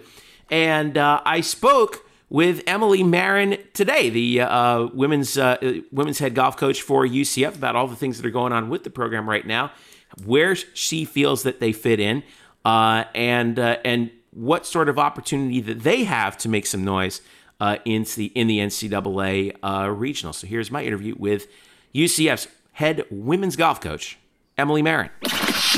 Joining me now here on the Black and Gold Banneret podcast, the head coach of UCF women's golf. 7 out of 10 years, she has led her athletes to the NCAA tournament. Emily Marin joining me here on the podcast. What's up, Emily? How are you? Doing great, Jeff. Thanks for having me. No problem. Always glad to have you on because you're such a great interview. We love talking to you all the time, and it's been a busy time for you this spring. You're back in the NCAA tournament again. You're in the NCAA regionals up at Louisville. You got some stiff competition up there going with you. South Carolina is number 1 in the country on golf stat. Florida State, Auburn. You guys were 36th in the golf stat rankings. You come in as the 9 seed. How do you like the draw heading into this regional? Yeah, obviously we're excited again. I think that what we learned from 2 years ago when we made the national championship is your draw is important, but what's more important is just having the girls feeling good, believing in themselves, having confidence. People ask, "Oh, what do you think about your seed?" Last time we made it through, we were a 13 seed, and they had said no 13 seed had ever made it through before. So, a lot of things have to go right. A lot of things have to go well. It has to kind of be your week. So I think golf's kind of a tricky sport like that. So we'll get up there, play our practice round, get a game plan together as we always do, and see where we end up after 3 rounds. I'm so glad you said that, because I was kind of dovetailing into my next question about confidence. And like you said, last time you guys actually had the tournament, you guys made it to the NCAA championship round, and got on that little run there. And a lot of your returnees are still there. A lot of your key players are still back from that team. Where do you feel their confidence is right now heading back to the NCAAs for a second year? Because they've been there before and they've done that before. Yeah, they're really excited. We have 3 in the lineup that have been to the NCAAs and made it to the finals. And I think they realize how important that team bonding and gel. And we honestly went out 2 years ago, and our whole goal was just to have fun and enjoy it. I mean, being a 13 seed 2 years ago, we had no expectations. So I think that's the key in golf, is if you just go and stick to your game plan. And they're super excited and, want to get back there. So it's kind of cool that now that's the expectation, is to go, and they kind of understand it a little bit more now. So like I said, we'll see. We have an experienced group and then some younger players that are playing really well too. So it should be fun. Tell me about Anna-Laura Collado and Pat Pidden. They've been so consistent for you through the course of the year. They both made all conference this year. How instrumental have they been in your success this season, and how much have they grown? Because they're still pretty young, aren't they? Yeah, right. I mean, with the COVID year cut short last year, Pat was having a great freshman year and would have been on track to be on the all-conference team her freshman year. And so they got cut short last year. And then Anna-Laura, she's done nothing but just grow every single year. She came in as a freshman and wasn't in the lineup that much. And now, 2 years ago, almost won the NCAA regional. So, we were super excited for them having a shortened season. I keep telling everybody we're just thankful for each and every week we get to play, and it's nice to have them back and doing what we love to do. So we're just grateful for every chance we get. How different has it been with COVID? Because, obviously the season gets cut off last year as you're heading down the stretch. And I know you guys probably had some high expectations of what you expected to do in the postseason, and all of a sudden the brakes get put on. And then you spend most of this year trying to figure out, okay, well, how are we actually going to do this? Now, granted, golf is the most physically distanced of all the sports that we have here at UCF pretty much, but that doesn't make your job any easier. So how has it been different this year for you? Yeah, like I say to everybody, there was no guidance or handbook on how to deal with a pandemic in your team. So I think every coach in every sport, it was almost just day by day. And our girls, most of them, I think we had 5 back in the fall. So it was nice just to kind of be here with them in the fall and just practice. We never get that in our sport. We're usually playing tournaments fall and spring. So we got our freshmen in, got them kind of acclimated, adjusted. That was nice to have them here. But what was great, like you said about golf, is they could play during the whole pandemic. It was the one sport where, hey, it was okay, you're socially distanced, and they really just got to play and practice a lot. So they've worked really hard and they came back ready to play. And it's just fun to be together. It's been hard because we can't do as much as we normally do. Even on the road, we have to get to-go food and we can't eat in restaurants. And they've been great about it. I told them, I said, hey, we just have to be prepared for anything and everything and be resilient, and they've been great. And they all, we're doing all the protocols, and they've been really mature about that. And I appreciate that. Have you been able to do as much one-on-one instruction, you and your staff, even despite all that? Because, I know, like you said, the protocols, everybody takes them pretty seriously, but, in terms of getting, especially the freshmen ready, at this level, it's been still a lot fun of work for golf. Yeah. Like I said, for golf, it's a little bit different than going inside a basketball court or volleyball court, being outside. We've had no issues whatsoever working with kids, and yeah, it's been fine. Good. All right. So one other thing I wanted to ask you about, how about Alyssa Lamoureux? She qualified for the U.S. Open. I know how proud you are of her doing that. She's only the second golfer in UCF history behind Stephanie Connolly to do it. And Stephanie did it as an alum. Alyssa did it as an active golfer of yours, and she gets to play in the US Open. How hard is that to do, and how proud are you of her? I'm proud of Alyssa. She's worked really hard. She's just a little grinder.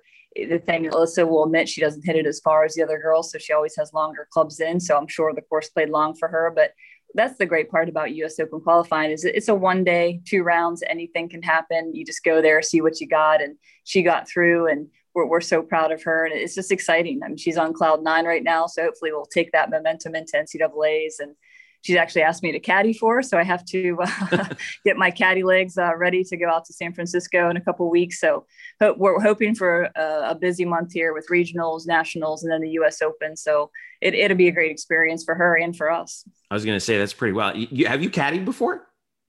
Yeah, I've caddied for a few friends, here and there.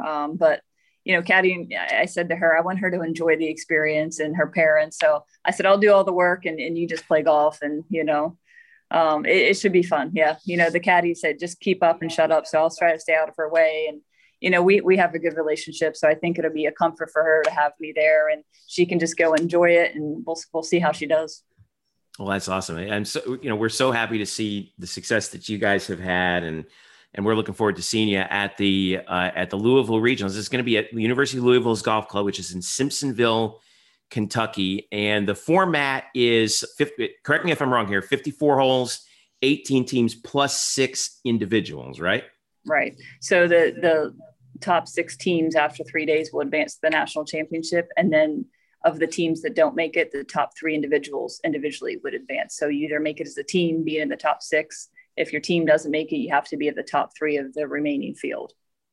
Gotcha. All right. Well, we'll be keeping a close eye on it and refreshing Golf Stat frantically awesome. As we see everything. So Monday, May 10th through Wednesday, May 12th, once again at the University of Louisville Golf Club in Simpsonville. Emily Marin, head coach of UCF Women's Golf. Congrats, Emily. It's always so good to see you. Best of luck to you and the team up in Louisville the rest of the month. Thanks, Jeff. Appreciate it. Go Knights. Thanks always to Emily. She is so cool to talk to. One of my favorite interviews in the whole wide world. By the way, this story about her caddying for her player, Alyssa Lemmer, at the US Open is just absolutely fantastic. I can't wait to see that. I'm going to watch the first 2 rounds just so I can see the 2 of them out there on the court. That is so cool. That's going to be exciting. Cool. And another great year for Coach Marin there. We'll see what they could do in that Louisville regional. Yeah. It's a 9 seed, but 7 out of 10 years that she's been here, they've gone to the NCAA regionals. And 7 out of 10 and then 2 of those years she's had individuals play in the NCAA regionals. So just a tremendous success. She's the greatest women's golf coach, I think, in program history. I think she's on track, in that trajectory. And look, we'll see what they do. I know they're in the stacked regional. It's South Carolina, Florida State, Auburn, and Texas, top 4 seeds. But you never know. I think they're ready to play. But that'll be exciting, too, to get a U.S. Open and kind of build on this great tradition for women's golf. Very quietly producing players to play at a high level. And, I think that's, to me, they've had Liz Early who played in many years ago in the U.S. Open there. And then obviously Stephanie Connolly, who I publicly owe an apology to. Stephanie Connolly, who I shafted in my UCF all-time female athletes list. Well, that will be fixed this year when I redo the new version this summer.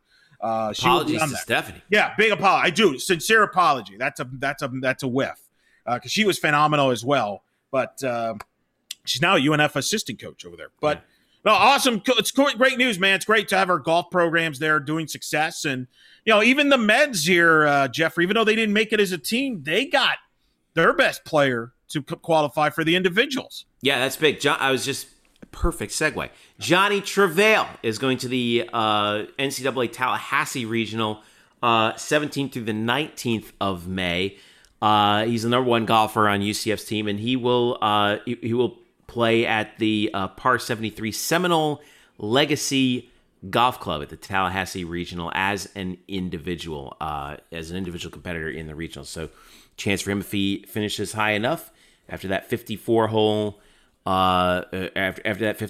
tournament, he can move on to the NCAA championships. The way it works is there's 13 teams plus 10 individuals not on those teams The teams always have 5 golfers, so basically it's an extra 2 groups of 5 like wild card individual players. They go through the 54 holes, and excuse me, with this one, I'm sorry, no, that's wrong. 14 teams and 5 individuals not on those teams. 13. Some of them will be in other regionals. They have more, but the best 5 teams and the best single individual not from those teams advances to the NCAA finals. So if he's top among the guys who are not part of a team in the tournament, he goes to the NCAA championship. So that's cool. So best of luck to Johnny. Congratulations on making it. Obviously, that's a tremendous honor, and looking forward to seeing how he does in Tallahassee. Right, yeah, I agree 100% with that. It's it's been really a good publicity for both golf programs. You got one now in the U.S. Open women's, major qualifying. You got our UCF alum in the PGA Tour. I mean, we talked about that last week. I mean, it's been a current player in the U.S. Open on the women's side. It's great. Yeah, it's tremendous. Robert Dameron's having a great year as an analyst on the Golf Channel. Can't complain about that. That's great. It's a banner year for UCF golf. I think with all the success that they've had individually, even though they didn't win a conference tournament, hey, they're still a national competitor and up there key. And Johnny Travail, I think, is a good example of that. Remember when UCF won Tavistock a couple years ago, 2019? Yeah, it was his low round, a 64 in the final round. That got UCF the championship, and that's huge. That's like.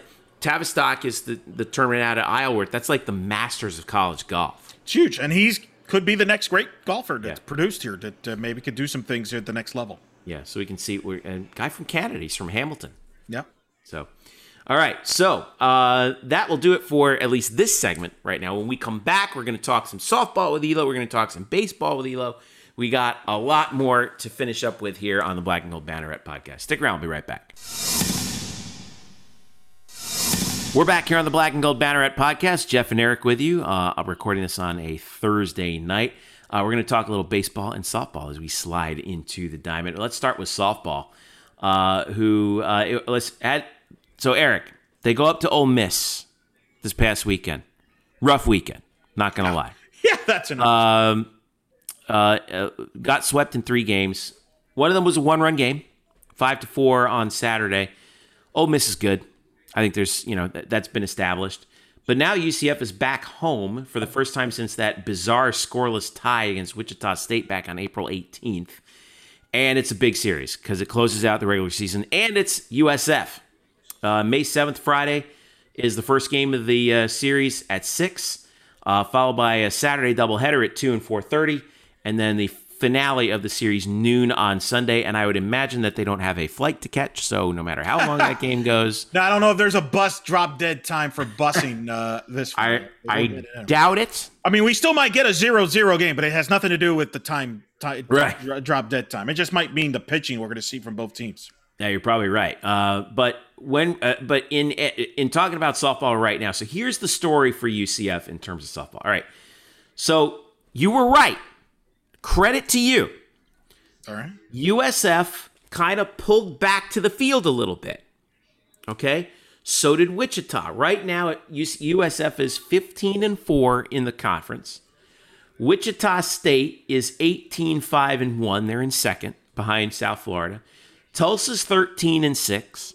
UCF is 13-6-1. There's your top 4. Everybody else is Houston, ECU, and Memphis. That's going to be they're out of contention. Yeah, that's going to be your top 4 going into Tulsa next week for the conference tournament. The question is the seeding will be the big thing. Now, what does UCF have to do? Because if I'm reading this right, they are, is it 2.5 games back of first? Well, they can't win the regular season title because even if they were to sweep, they would fall behind Wichita by a game. And that's where the tie kind of stings there a little bit. But here's the scenario. If they're playing spoiler, South Florida is the team. If South Florida wins 3 out of 4 or sweeps this weekend, they are the American Conference regular season champions. If it's a split or UCF wins the series, Wichita State will win the American Conference. Okay. what UCF's playing for. Now, UCF could get as high as a 2 seed, or they could stay where they're at currently at 4. They could also move up to the 3 spot. So that's kind of where UCF's at from that standpoint. But obviously, you're playing spoiler role here against South Florida. It's a big series for South Florida because they're on the bubble. South Florida, some people think, need to win this series to kind of secure a spot in the tournament. I'm not in that camp. I think a split would work for South Florida to get into the tournament. I think UCF's in the tournament regardless. But that being said, you'd like to get a couple wins here to kind of going into the conference tournament. So are you thinking right now, okay, a couple questions for you on this. You're thinking right now, if you think UCF is getting into the NCAA tournament, regardless of what happens. Yes. Are you thinking that we're going to have 4 teams from the American in the tournament? I think we're going to get 3, and I think Wichita State's a lock. I think UCF's pretty much a lock. And the reason I say UCF's a lock, they have a win against Arizona. They have 2 wins against Florida. No bubble team's going to be able to compete with that. Plus, including one in Gainesville. Correct. Gainesville, Florida, and Florida State are likely going to host. UCF's going to end up in one of those 2 spots. It makes too much sense. The question is which one. We can get into that more next week. But nonetheless, I think they're in. I think South Florida will get in, especially if they win this weekend. I think Tulsa's the team that probably needs to make a deep run next week in the conference tournament. Their RPI is at 75. That's a little high. They don't have a marquee win outside the conference. They need to take care of Houston this weekend. They're the one that needs a lot of work to get themselves to the tournament, but they can still get in. The American could get as many as 4. I think the minimum is 2. And I think if you put me, I think 3 is a likely number. This is the 5th strongest conference in the league. And I think they will get at least 2, probably 3 teams into the field. And if Tulsa wins the conference tournament next weekend, that could be 4 bids. Conference tournament format is 4 teams. Is that right? No, so it's 7. The regular season champion gets the bye into the semis. That's why this weekend's big. And so they didn't shrink the tournament. No. 2 will play 7, 3 play 6, 4, 5, and single elimination. So I know you. I love it. So I hate that. We'll see what happens. But look, this is about this weekend, and look, it's no secret who South Florida is going to throw. South Florida is an old school softball team. They're going to throw their ace, Georgina Korick. Yeah. In the day and age where people are going committees and staffs and all this, South Florida is going to throw Georgina Korick. I guarantee you, every game this weekend. She's all 4 games. Oh yeah, she's been doing that for the last few weeks. She did that last week against East Carolina, where she started in 3 of them and then came in the 4th game to close. I think she will do that this weekend. There is no question in my mind that she will come in and pitch in every 4 games. She may not start in one of them because of the doubleheader on Saturday. She probably will come in relief in one of those 2 games, but she will start in 3 of those 4 games. And the question's going to be, can UCF do something that nobody's been able to do in the American so far for the most part, and that's hit her. She is right now going to win her 3rd straight Pitcher of the Year award. She should have been a national top 25 Player of the Year finalist. She reminds me a lot, Jeffrey, of Allison Kime and that UCF teams with Renee Gillespie in 07 and 08, where basically Renee said, I'm going to throw Allison in this game, and then I'm going to throw Allison in this game, and then I'm going to come in, I'm going to bring her in relief. And oh, by the way, I'm going to hit her in the middle of the lineup because even though she's not our best hitter, I trust her in the plate. That's Georgina Korick, and that's how Ken Erickson is going to play this weekend. Now, Georgina, listen to this. 7 times this season she's been named the American Pitcher of the Week, including this past week when she was also the NFCA's National Pitcher of the Week against ECU. You mentioned how she pitched every game against ECU. First pitcher in the history of the conference to throw no hitters on back-to-back days. Correct. She pulled the Johnny Vandermeer. She threw 2 consecutive no hitters, and believe it or not, she didn't get out of the weekend unscathed. She actually lost the game. She finished the weekend 2-1 against ECU, but still 24 2/3 innings pitched and held them to an average of 0.26. Yeah, I mean that's she's insane. Fantastic. She's fantastic. Their offense they don't hit for power offensively. His philosophy, and again, it reminds me of the UCF teams, Renee's teams in 07-08. You win with pitching and defense, try to scratch out a run and get out of there with a 1-0, 2-0 win. That's really their strategy. For UCF, I'm going to be very interested how they counter that. Do they match her with Aaliyah White? 2 years ago, they played on a Friday night. I was at the UCF Athletics Hall of Fame at the same time that UCF and South Florida played. I'll never forget this. The game started an hour before the Hall of Fame started. Aaliyah White against Georgina Corrick. By the time the ceremony was done, I went back to the complex. They were still playing. They went 13 innings. Nobody scored until the 13th inning between Corrick and White. We could be headed for a similar game like that this weekend. So does she match her with Aaliyah? Does she match her with Gianna Mancha? I'm going to be very interested. But can UCF scratch out some runs against her? And really, scoring first. I know that's a very mundane, obvious, like, duh, you want to score first. But with this matchup, it is imperative you score early. Yeah. Because you don't want to fall behind against Georgina Corrick. If you get a lead on her early. If you give her a lead, it's over. It's almost basically close. over. Yeah. Whereas if you can get a lead on her, Ken might pull her early to save her for the next game. That's where the strategy comes in here. South Florida is not a team that's built to come from behind. So scoring first is pivotal this weekend. We'll see what happens. Should be a dramatic and emotional for obviously senior weekend. 12 seniors will get honored on Sunday. So that'll be a busy ceremony day, but should be big. It's a big series, the conference championship on the line. And I think for UCF, you want to turn this momentum around. You don't want that Ole Miss series to turn into a 6-7 game losing streak, and now you're pressing going into the conference tournament. Yeah. You want to get some positive momentum there. Yeah, that's a good point. So once again, the schedule for the series: Friday at 6, doubleheader on Saturday starting at 2, Sunday at noon. You're doing all the games, right? I'm doing all the games. I'll be joined by Jamie Lowprice for Friday and Saturday. I will be solo on Sunday. Okay. And I have a feeling that one of those games I'll be there. It's gonna be a long weekend. You're gonna get more than 28 innings in. I have a feeling that's a good safe bet. Yeah. All right, let's go over to baseball. Hey, while y'all were sleeping on UCF baseball and everybody was saying this season's done, guess what they just did? They're at 500 right now for the first time this season. They have not been at the 500 mark all year, and now they're at 22-22. 12-8 in the conference, coming off of winning 3 out of 4 against Memphis last week, and that's at home. Now they hit the big stretch here down the road. Wichita State coming to town this week for Friday, Saturday, and Sunday. Doubleheader on Friday starting at 2, Saturday at 4, Sunday at noon. And this is despite the fact that we got the terrible news this past week that Colton Gordon is done for the season. He's going to have Tommy John surgery, which means he may be gone next season too.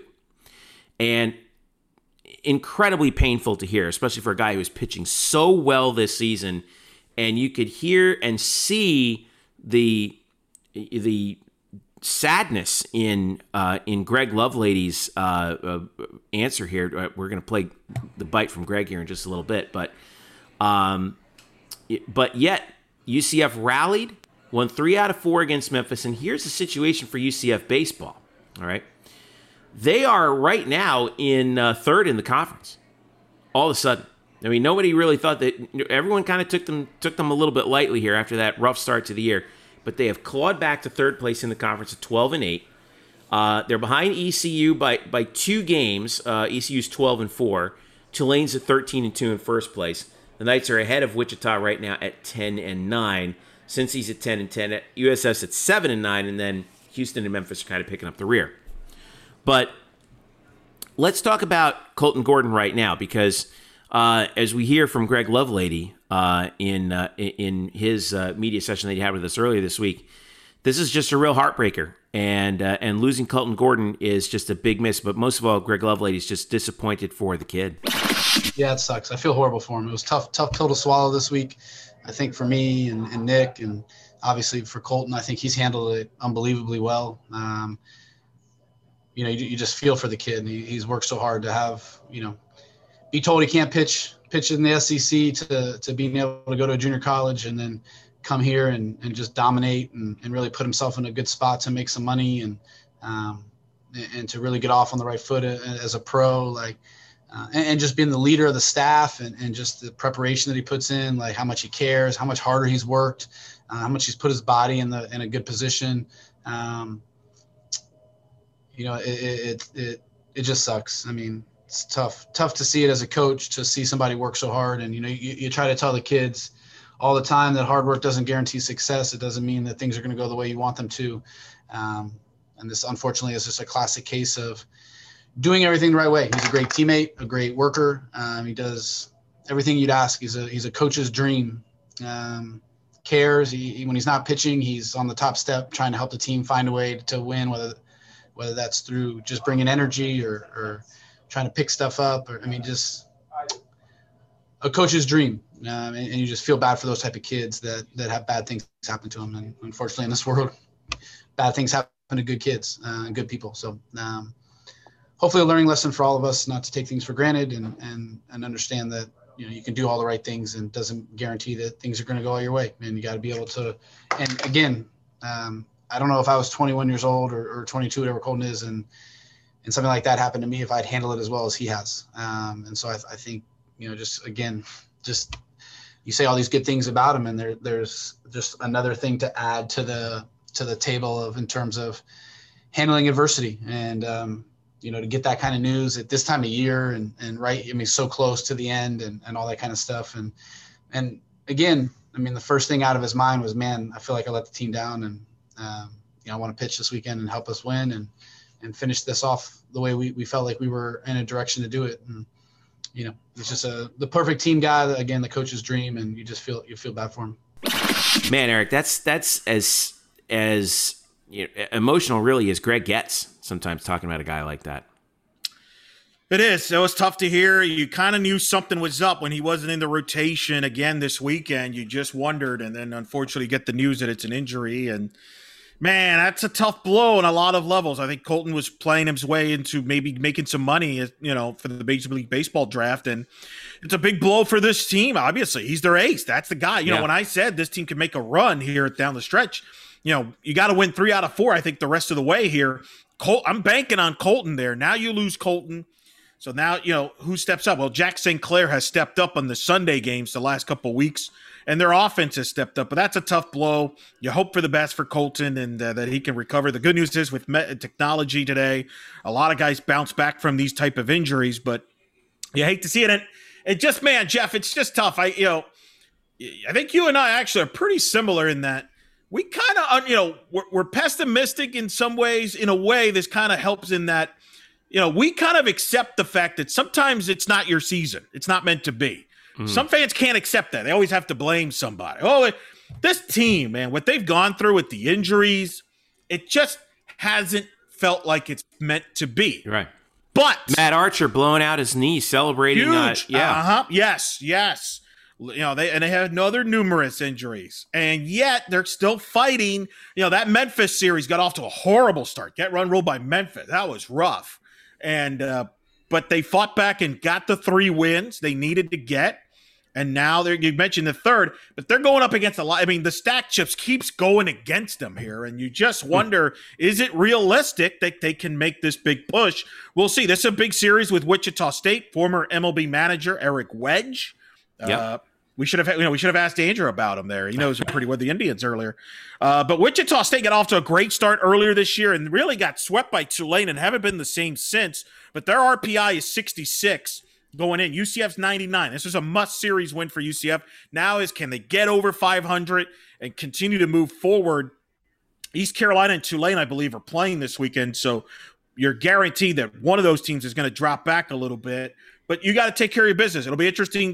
Kenny Serwa, A.J. Jones, Jack St. Clair. Can this staff now pick up the slack for Colton Gordon moving forward? And it's tough because it puts more pressure on a bullpen that's a little thin.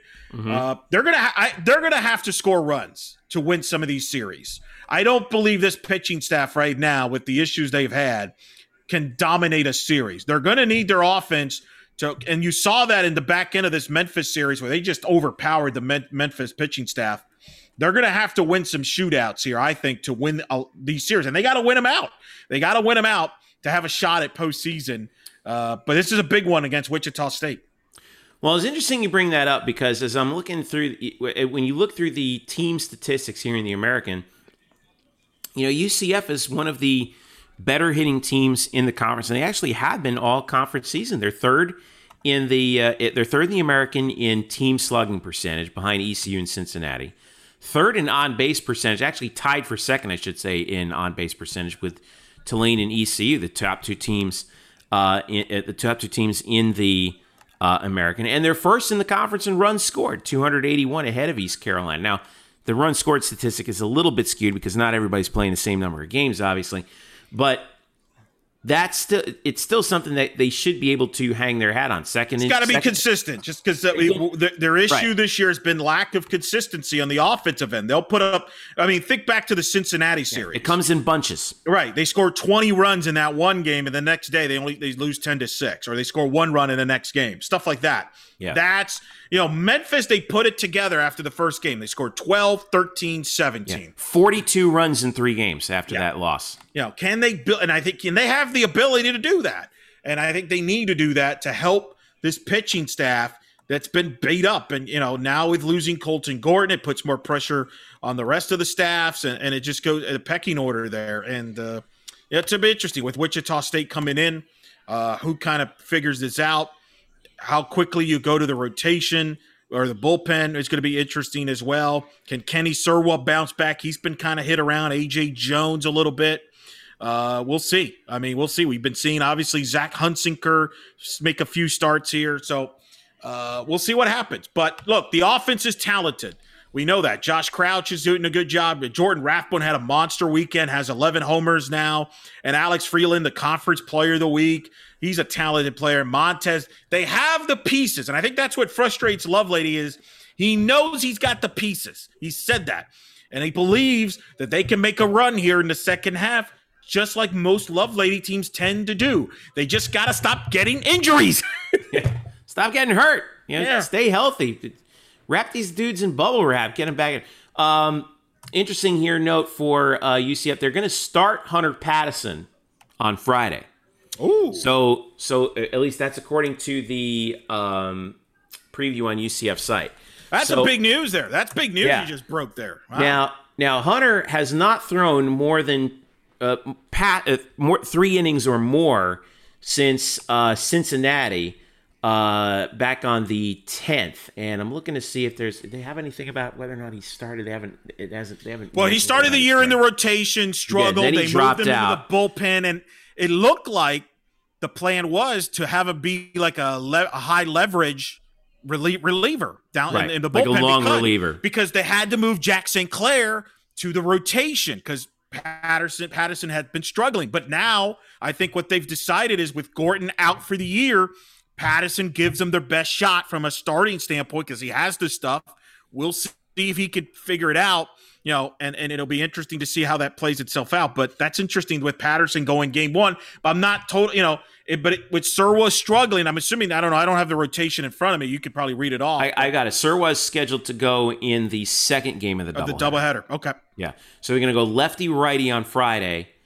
Jack Sinclair is set to go on Saturday, at least as of right now. And TBD is Sunday, so we don't know what they're going to do on Sunday. Wow, oh boy, that could be Johnny full.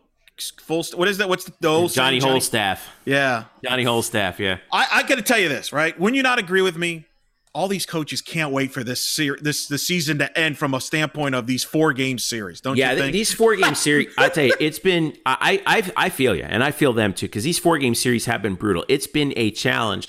Now, there's a part of me that's like, hey, kind of adapt, right? It's, adapt or die. You got to figure out how to get a 4th starter. And, we don't know. This may or may not be the way that they go the rest of the way. I don't know what the coaches are planning on doing, but, because it's them who decides, how. Well, they did it because they didn't know how many games they would get in when they made this decision. There was so much uncertainty. Do you think, though, like knowing what you know from the softball side, and knowing what we both know from the baseball side, that if they have the coaches meeting and they decide the format, do you think they'll keep the 4 games? Do you think they'll throw it out? I think they go back to 3. Yeah. They rather play other teams. 4 games takes its toll. Just does mentally, roster wise. Look, I think if hindsight's 2020, I think if they had to do it over again, they wouldn't have, gone to the 4-game series. But they did, again, you don't know what's ahead. That was the cautious thing. It was the way to guarantee games, to make sure you get games in. Right. And also there's no midweeks once they started conference play. So that's why they added the extra game in.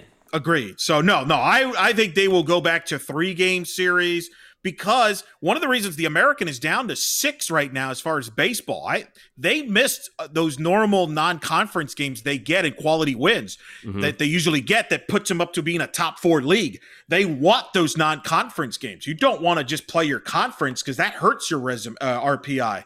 If you play a team like a Memphis, UCF plays Memphis 4 times.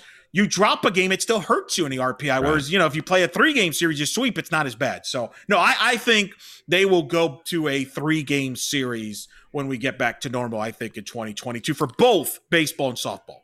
Couple notes right now on the offense for UCF. Oh, by the way, Greg Lovelady, 2 wins shy right now of 150 for his UCF career. So wow! Hopefully he can get that. Went by really fast, didn't it? Yeah. Jordan Rathbone is the hot bat right now. He's hit 4 home runs in the last 10 games. So he and Ben McCabe are tied for the team lead with 11 each. Jordan is actually leading the team in hitting. He's the only guy over 300 right now. He's at 304. Josh Crouch is hitting 298. And Jeffrey Pena is hitting a robust 293, including an on-base percentage of 422. And he's 22 for 25 in stolen bases this year. So that's really been, I think, what's been keeping the offense going. They've been hitting the ball for power, and Crouch and Rathbone in particular, because they're slugging over 500. McCabe is slugging over 500. So that middle of the order has really been clicking for UCF. And now they're finding John Montez has parachuted in and actually had the walk-off homer against Memphis in the run rule game. To finish off the series, which I think is really cool. I'm totally in favor of run rule walk-offs. Totally in favor of that, by the way, in baseball and softball. Let's do it. I'm for it. Yeah, I'm for it. Hey, it's a fun way to end the game. I'll tell you, when you hit a walk-off home run to basically end the game on a run rule. So, and let's not forget Alex Freeland, who's been hitting really well. He was the conference player of the week this past week. Hit 500, 4 doubles, 6 runs batted in against Memphis. He's been great. He's really been he's really stepped up in the last several weeks, I think. Alex Freeland has 625 on base percentage and contributed 12 total runs over the series against Memphis. So congrats to Alex Freeland, who's his first Conference Player of the Week award. So, and hey, here's a chance for UCF very quietly. If all goes well, you get a good start out of Hunter Pattison. If the staff works and the offense particularly really clicks against Wichita, they could be over 500 and clawing for possibly second in the conference all of a sudden. Let's take them a game at a time. And with this team, you got to take it a game at a time, though. You can't get too, team is just, I know I get ahead of myself all the time here, and I get into trouble. Yep. But, that first game, when you talk about one game at a time, well, we're doing it 2 games at a time on Friday, because it's going to be a doubleheader on Friday, 2 o'clock, ESPN Plus. Mark Daniels will be on the mic for that. So doubleheader starting at 2, Saturday 4, and Sunday at noon for UCF baseball. All right, Elo. Man, that was a big show. Hey, how many times, how often you get 3 NCAA tournament head coaches on one show? Football talk, baseball. 4. We had Calabrese. Soundbite. We had both of the tennis coaches and Emily Marin from Women's Golf in the show. By the way, you can check out all these interviews too on our YouTube page at Black and Go Bennett. Make sure you check out our Black and Go Bennett YouTube page. We have post games there. We got tennis. We got Scott Calabrese post game. I think are you pulling up the Marin interview in there? I got Emily in there. We'll get that up. We're gonna have interviews there, and then as we get to postseason, we'll have some content there as well. And then obviously, once we get back to football season, post-game shows will be there and a bunch of other stuff. So make sure you check out subscribe to our YouTube page, and make sure you subscribe to this podcast, right, Jeffrey? That's right. You can subscribe to this podcast on whatever device you may have. You can subscribe to it, obviously, on Apple through the podcast app. You can subscribe to it on Android. We are on Spotify, so make sure you do that. If you already subscribe, awesome. Thank you so much. We really appreciate that. Make sure that you tell a friend, obviously, or two about us, and make sure that they subscribe as well. And if you really like what you hear, send us a rating, give us a comment along all those platforms. It helps out the show tremendously. And we will not block you like Taco Fall did to the Orlando Magic 4 times. That was...